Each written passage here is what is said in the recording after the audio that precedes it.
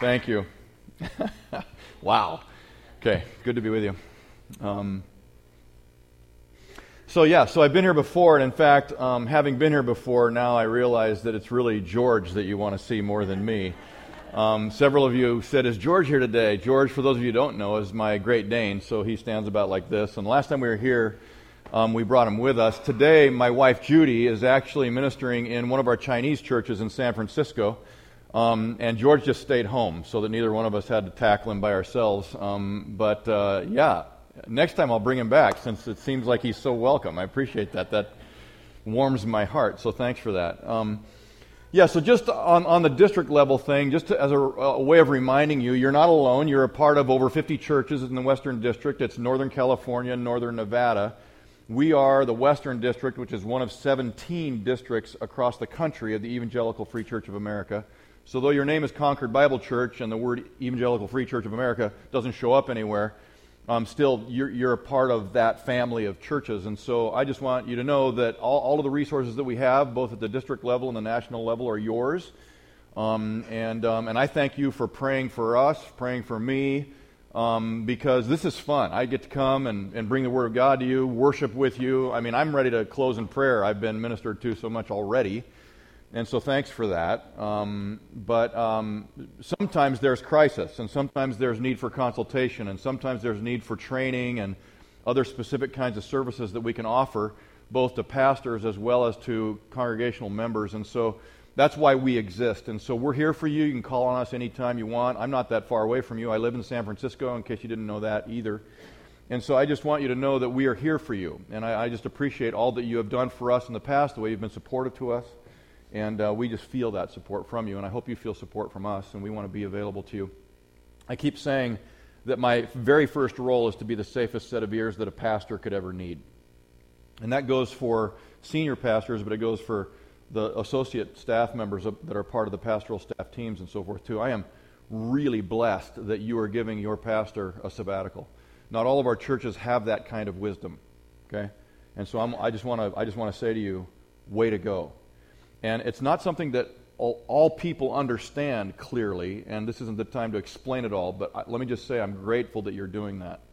It will mean a ton for the future, and so thanks for being a blessing to Jeremy in that way. And again, I'm just really grateful. So I'm here, and I want to uphold the values of this church, the direction of this church, the places where you're going. It's kind of fun to see all the E words up behind me on the thing up there, right? And I love that because you're really touching on all 5 of those areas are what we need to be considering all the time and applying our lives to all the time. This morning I'm going to do the middle one, I think, is where I would put the category, evangelism. Actually, in the list that you have of those in your bulletin or program, whatever you call it, that you passed out on Sunday to Sunday, it's actually the 5th one on the list. In any case, evangelism is what I want to talk about today. What's interesting to me is that for most of us in the room, it's the one out of the 5 that sort of makes our stomach turn. I'm waiting for some reaction. There's a few of you in the room that are gifted evangelists. There's a few of you in the room that just have so much passion you can't stand your own self because you just got to tell everybody about Jesus, right? And I get that. There's a few of those. There's about 1% of those across the country of America, okay? And so you are vastly outnumbered by the rest of us who are way more normal about this whole thing. And it kind of petrifies us. We're scared, we're timid, we're unequipped, we're inadequate, we feel like we fail all the time, we let opportunities go right by us all the time, and it's why I want to address it. It's why I want to talk about it. And I want to talk about it at a very normal level. I want to normalize it as much as possible. I want to make it all as available as possible because most of us feel like evangelism, well, we are allergic to it maybe, or something, okay? I don't know. But maybe you have so much joy and so much hope in Jesus that you're good to go on it. And this is the one church that's just unique of all other churches. But when I travel around, I sometimes have people raise their hand. How many of you think that you really actually have the spiritual gift of evangelism? Raise your hand. Go ahead, actually do it. 1 and 2. And that's about twice as many as the average. Okay, so you guys are exceptional. I'm serious. It's usually 1 in 100. Okay? And so that's fascinating. Now, then we could also have those that are professionals, professional religious people, right? Pastors, missionaries, those kinds of people. And we could have you raise your hands, and you'd be in the minority as well. The point being that if we leave it to the gifted and the professionals, guess what happens? We fall behind. It's no wonder that God called us all to this process of loving and caring for people and telling our own stories and giving the gospel, the good news of Jesus away. And so that's the other part. I want to be the safest set of ears that a pastor could ever need, and then I also want to be lighting a fire under every one of us as believer priests, as ambassadors for Christ. Then in fact there's a way that we can engage. Engagement is one of my big words, and for you all, it means engaging with one another in fellowship as the believing saints in Christ. I know that. I read it in your program here. I read it. I like to talk about that in terms of engaging with people that don't know Jesus yet, like engaging at that level. And that's a lot of what I'm going to talk to you about today. So in any case, again, let me just say thank you. I want to pray before I begin so that we can have our hearts set right. But just, again, thank you for all that you do to be supportive and everything else with us. We appreciate that. I exist because of the generosity financially of the giving of our member churches in the district. So I appreciate all that you can do in that way as well. So in any case, thanks. Let's pray, and then I'm going to open the Word of God with you here. Father, thank you again that we can be together. We love you. We want to give you honor and glorify you in every way we can. I pray, Lord Jesus, that you would be lifted up among us today. Because when you're lifted up, people are drawn to you. And I thank you for that too. So, we offer ourselves to you. Don't let us be the same person we were when we leave this place as we were when we walked into this place today. We're yours. In Jesus' name, amen.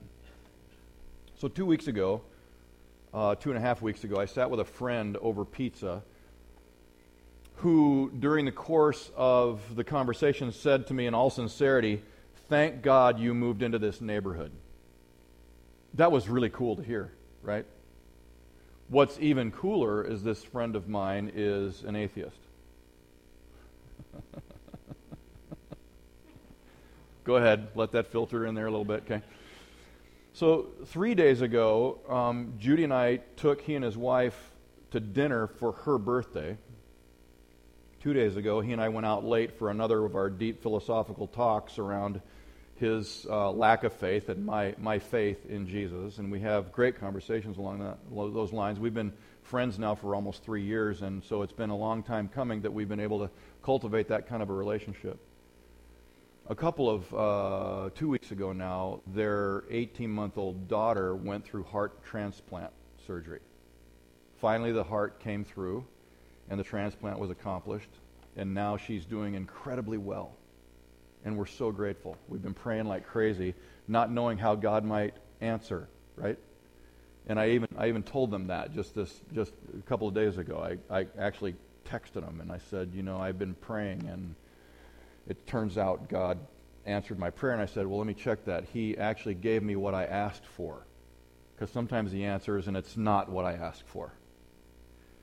But in this case, it was. And so in any case, we're kind of rejoicing along those lines, and I'm really grateful. So anyway, I respect my friend. I love him. And because he knows this, when we were sitting together over pizza, I responded to him when he said, "Thank God you moved into this neighborhood." I said, "Hey, you just thanked God." And he said, "Yeah, and I mean it." Now, this isn't because I'm some kind of an incredible, teacher and preacher and evangelist. This is because I've been a friend of this incredible person for almost 3 years. And we've just spent time together in a bunch of different kinds of ways. Every kind of way imaginable. In every kind of a context imaginable. And he's not bowing the knee to Jesus, okay? That's not what he's doing. But who knows what he is doing? I don't. And yet I'm there, and I love him, and I will be his friend no matter what kind of decisions he makes in the future. And the reason I mention this to you is simple. Since he's my friend, I spend time with him. He's my friend because we've spent time together. I like him.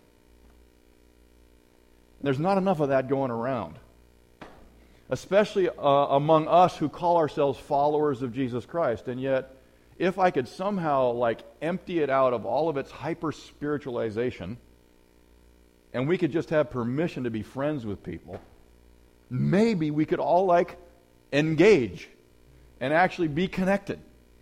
and be there whenever it is that God makes the decision to save somebody's soul. Because how many of you have ever saved a soul? We can't do it. We can't do it. Trick question, sorry. That happens when I ask that usually. Trick question. We can't save a soul, can we? That is a spiritual work that only God can do, but we can be there when He chooses to. We could be the one that happens to be there in that moment when He says, "You're mine!" And He takes somebody to His own heart. And there is no greater moment than that, right? So you know that feeling. Yeah.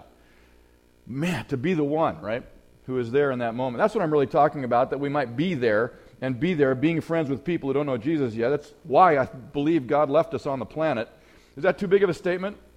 There's a part of me that believes that the reason that you and I, those who are walking by faith in Jesus Christ, who have surrendered our heart to Him, who trust Him for our salvation and trust nothing else, just like we just got through celebrating right here at this table, that's by the only way that you can eat and drink of this in an unworthy manner would be that if you think you have something to add to the blood of Christ, then you're drinking in an unworthy manner. In any case, we trust Him alone, so because those of us that do trust Him in that way, He has chosen to use us in an incredible way.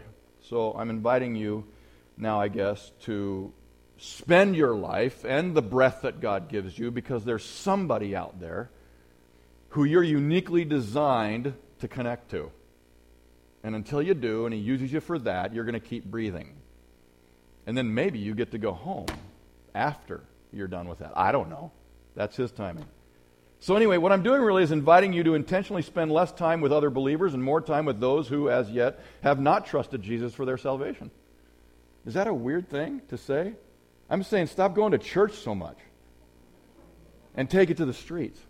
That's what I'm saying. I'm saying be with people, eat and drink and hang out with all the wrong people. That's Luke 7, right? It's what Jesus was accused of, wasn't he? He ate and he drank and he was accused of being a glutton and a drunkard and hanging out with tax collectors and sinners, all the wrong people, right? Let's so live as to maybe get accused the same way that Jesus was accused. That's kind of what I'm talking about. So I want you to look in your program because there's some handouts in there. I want you to pull those out real quick, and we're going to go through this. There's a lot of material here, and that's by design. I want you to take it home with yourself, and I want you to look at it yourself, and I want you to go over it by yourself, and I want you to really examine it. We don't have time to go through it all today, so I'll just give you a little bit of a brief version of it, and then you can kind of take off with it if you so choose. So the first thing I'd like to say is that undergirding all of this is sort of my sermon title of the day, which is simply this: what matters most is people finding Jesus. So if you look at your entire life and all the reasons you have to live and all the reasons that Jesus is waiting till He comes back again, really what matters most is people finding Jesus. If you weigh out the reality that people are actually perishing, then what matters most is people finding Jesus. If Jesus, the innocent, died on the cross and shed His own blood in the most horrendous act ever to occur in human history, then what matters most is people finding Jesus, right? And so that's really all that's on the line here. But here on this page, if you look at the tan-colored one first of all, you'll see here's what, why, and how that engages every believer priest in gospel furtherance. If you want to live this way, then here's something that I want you to get under your belt to kind of just get into that groove. But it's going to be way easier than it appears with all the words on this paper. And so don't get intimidated just because there's so many words here. I just wanted to give some backing for this and some time that you could spend on your own, okay? So anyway, there is this E word, evangelism, evangelize, and we have formed our understanding and relationship to it, and that's the first section on this page, right? So there's all these famous verses. One of them's over there, go and preach good news to all the world, right? And you will be my witnesses. It sounds like a threat to me. And I will make you fishers of men, and preach the gospel to all generations. Go make disciples. You are the light of the world. And I love your light theme, right? That's what we're doing now. We have this light theme. And so this morning, you how many of you are like morning people? You love the morning. Yeah, look at you. Okay. So you may have done this if you're a morning person, but here's more like what happens around my place. We drag ourselves out of bed. We drag ourselves into the bathroom, and we look in the mirror, turn on a light. How many of you in that scenario this morning went into the bathroom, whether you're a morning person or not, and you flicked on the light and you look at yourself in the bathroom mirror and you said, "Oh, You are the light of the world. I'm willing to bet 0 of us did that this morning, right? And yet Jesus said so. You are the light of the world, Matthew 5:14. Wow!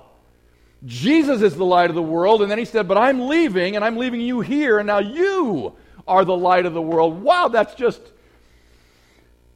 frightening. Right? Me?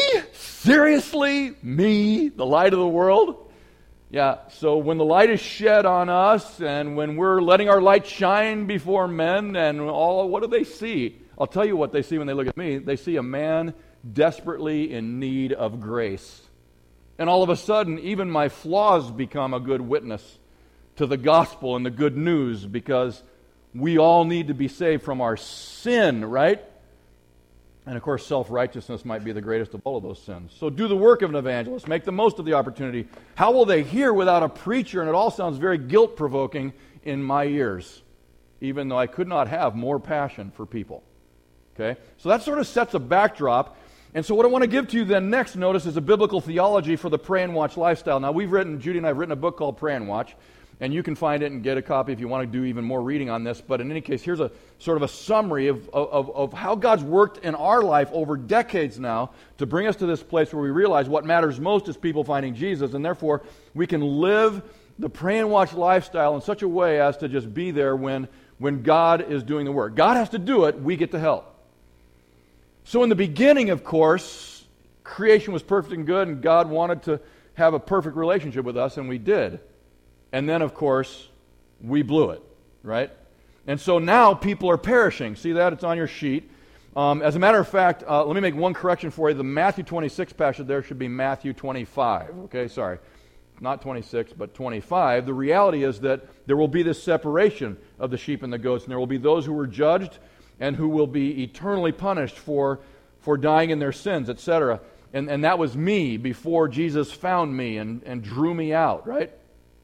But the truth is that God's plan has always been to redeem a people for himself. And that's from the very beginning, the first book of the Bible, all the way through to the very end, the last book of the Bible. It is the major theme throughout, Jesus being the cornerstone and the central focal point. All of it is the idea that he's calling a people to himself and doing all the work necessary to be done so that a people could actually come and then find that holy standing before God because they're robed in the righteousness of Christ.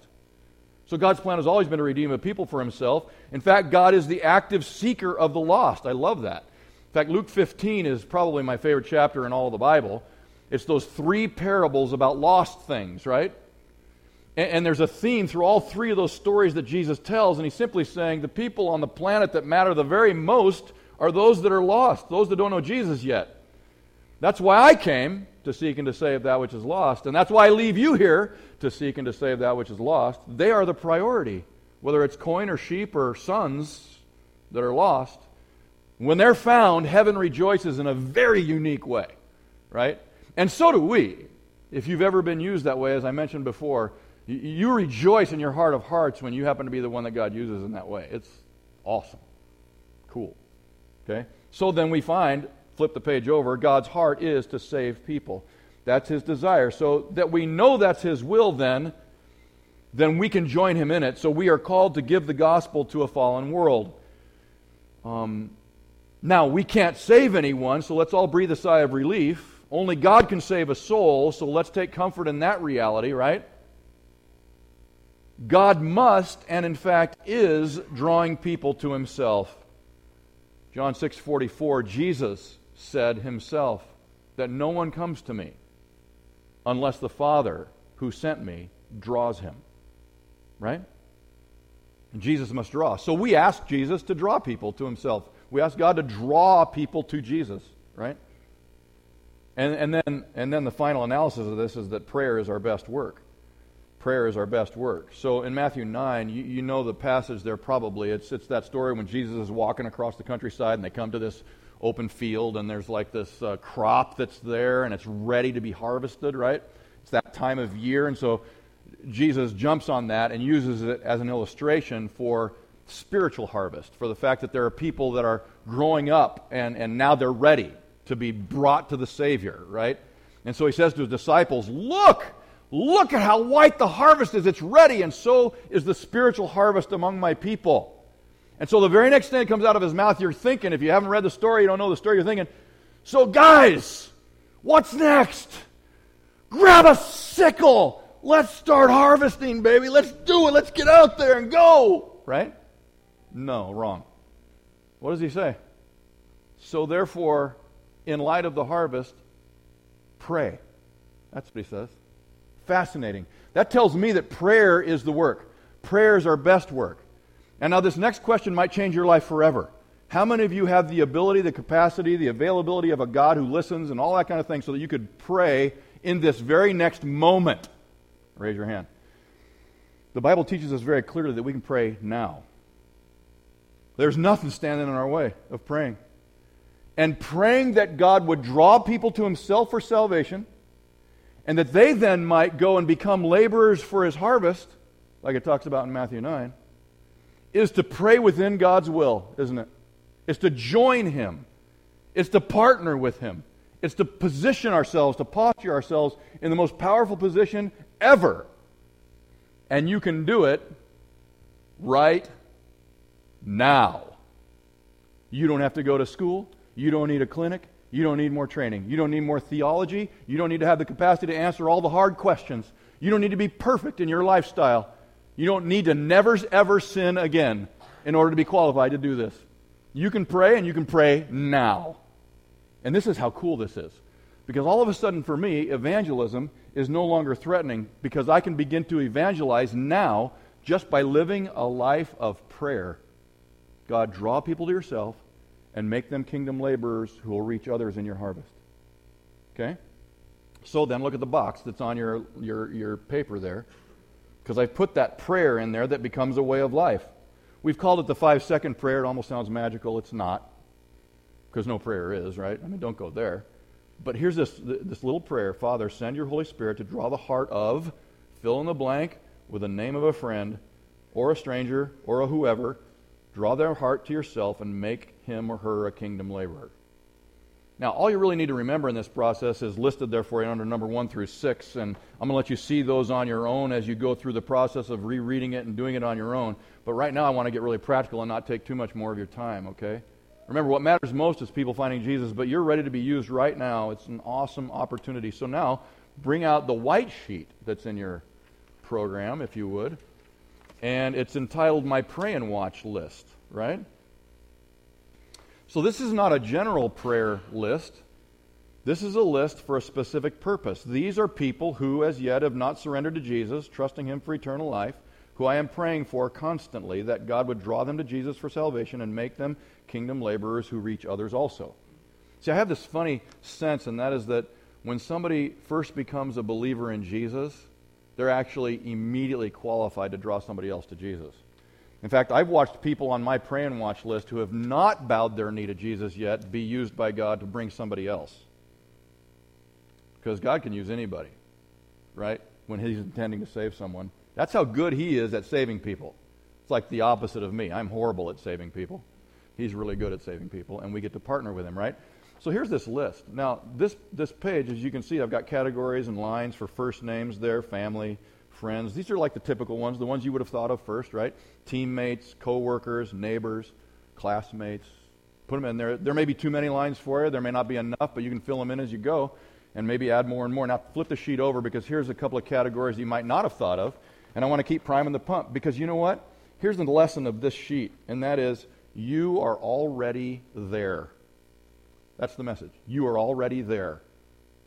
You live a life, and you live it out in day-to-day experience, and guess what? This idea of having to do some massive transformational going thing, God already took care of that, because you're already there. You're living your life in these places. So you've got social media contacts. That's a new one. When we wrote the book, I didn't include that. It was like, it wasn't quite pre-internet, but it was close, okay? Social media contacts, right? How about people you don't like? You willing to pray for them? How about people who don't like you? Are there any of those? Maybe you've been avoiding them forever, right? And so you don't think they exist anymore. People who serve you, people you serve, people you don't let your kids play with. Oh.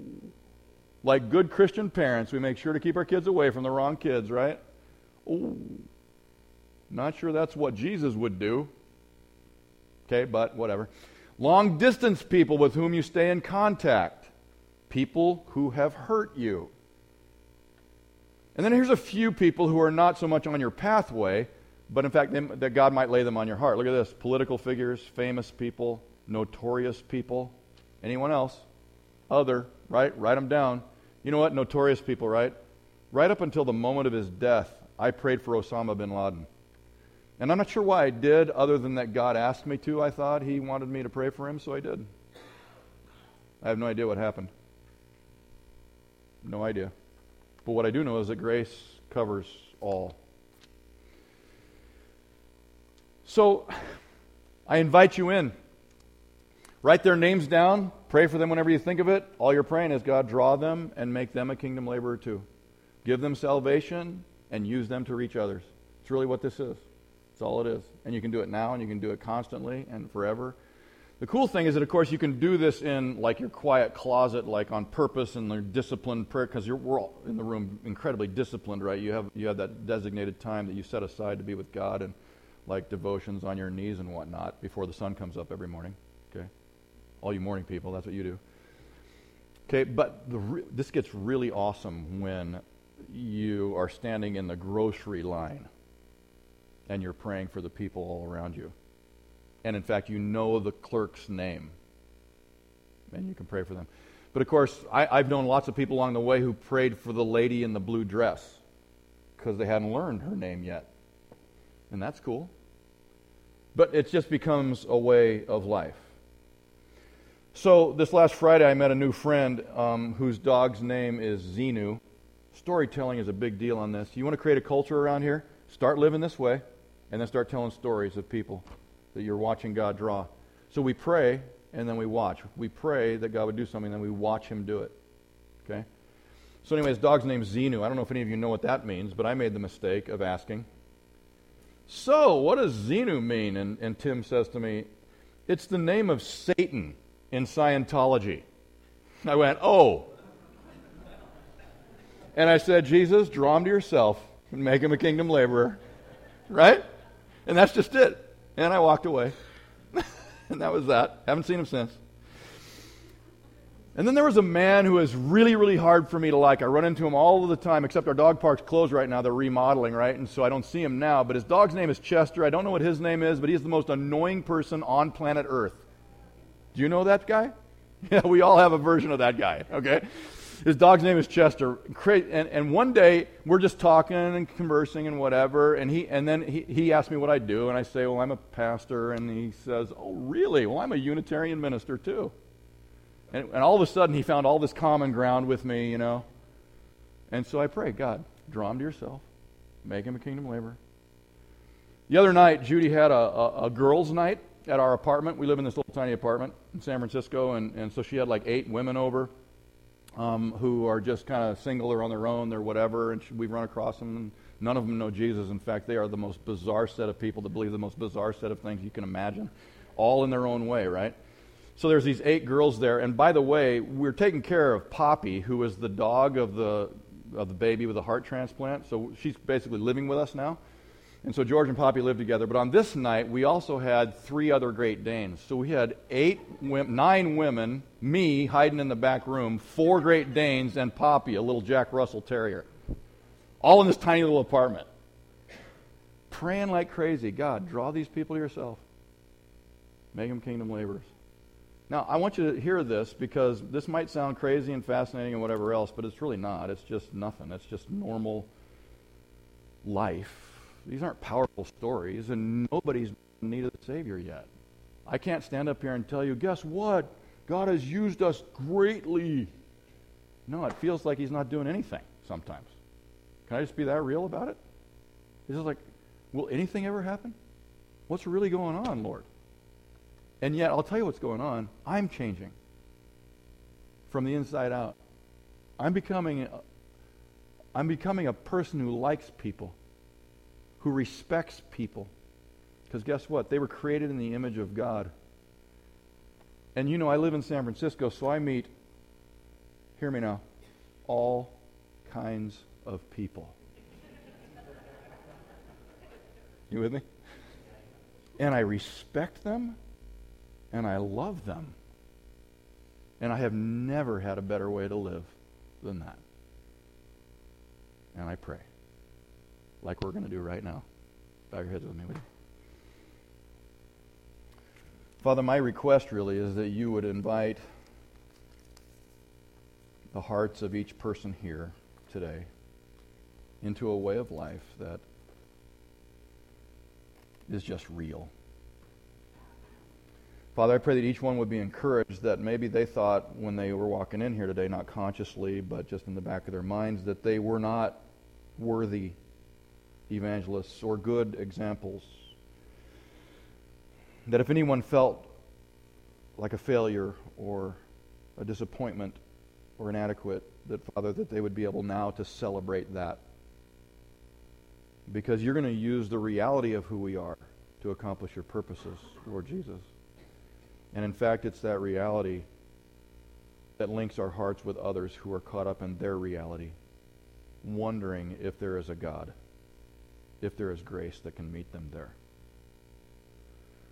So, Father, thanks for revealing to me that my unworthiness is practically what makes me worthy. Father, thank you that you have selected each of us in this room. And I pray now that as we contemplate names and write names down and begin to live this way, that you would give one gift to this congregation, Lord. This is my real prayer for these people. Bless them in such a way that this coming year, maybe even this next 2 months in the absence of their pastor, would be the most fruitful season that they have ever experienced. That people would come to faith in Jesus. That they might even join them here for worship. And that you would turn this place upside down because of all the new life in Christ. We believe you for that. Would you please do it? Would you please use us? And would you change us from the inside out just because we've answered your invitation to live this way? And so we thank you in advance and give you praise, you alone. Thanking you again for our salvation. Spread it to all the world. In Jesus' name we pray. Amen.